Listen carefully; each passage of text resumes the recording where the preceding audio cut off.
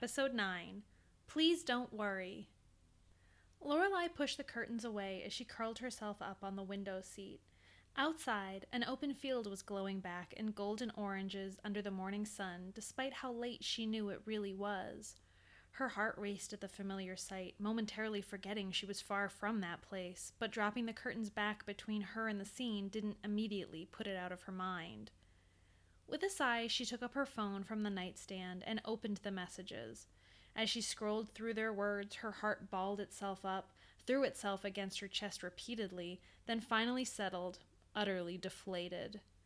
She scrolled to Mom and typed out a message to her. I'm fine. Please don't worry. I won't be coming back soon. Love you.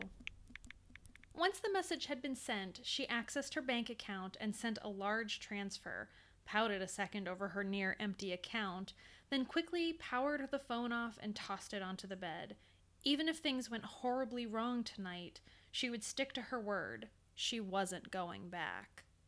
After the chandelier had fallen that morning, there were more strange occurrences all over the grounds. Strange even for Moonlit Shores Manor, Zaya had remarked with a faraway look.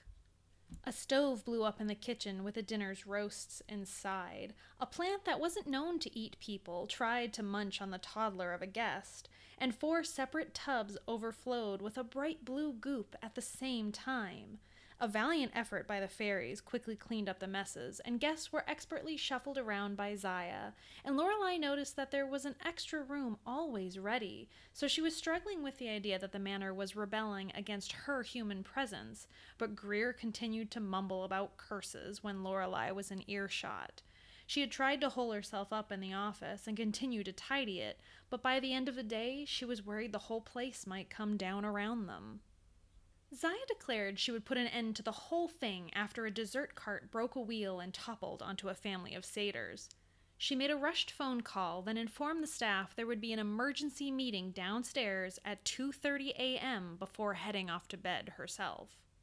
Lorelai had found sleep impossible, fearing they both would and would not find the source of the manor's troubles that night. She slid off the window seat about a half an hour before their meeting time and tiptoed to the door, sneaking down the hall to the common room. A low fire was crackling on the hearth, and she went for the couch, but found Hotaru there instead. The girl was hunched over a small bowl in her lap, the straight bob of her black hair falling like a curtain on either side of her face. From the bowl, a funnel of water had risen and was pulsating just at the surface. Hotaru's eyes were fixed on the funnel, and Lorelai on Hotaru. The girl was surely controlling the water, but that was impossible, wasn't it? In her stunned silence, Lorelai realized she'd stood there too long to not make the situation awkward, but wasn't going to let that stop her. Wow. Hotaru snapped her face up and the funnel fell, splashing into the bowl and subsequently all over the girl. Lorelai grabbed a stray blanket from another chair and traded the girl the blanket for the bowl, apologizing.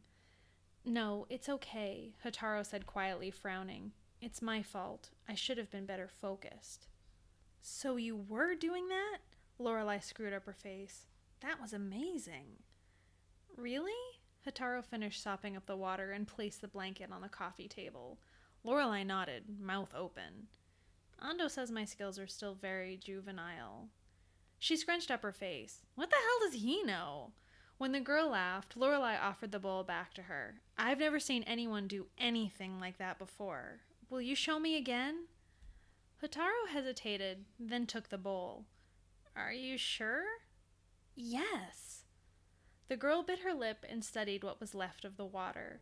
After a moment, a bubble raised on the surface as if something were pushing it up from underneath.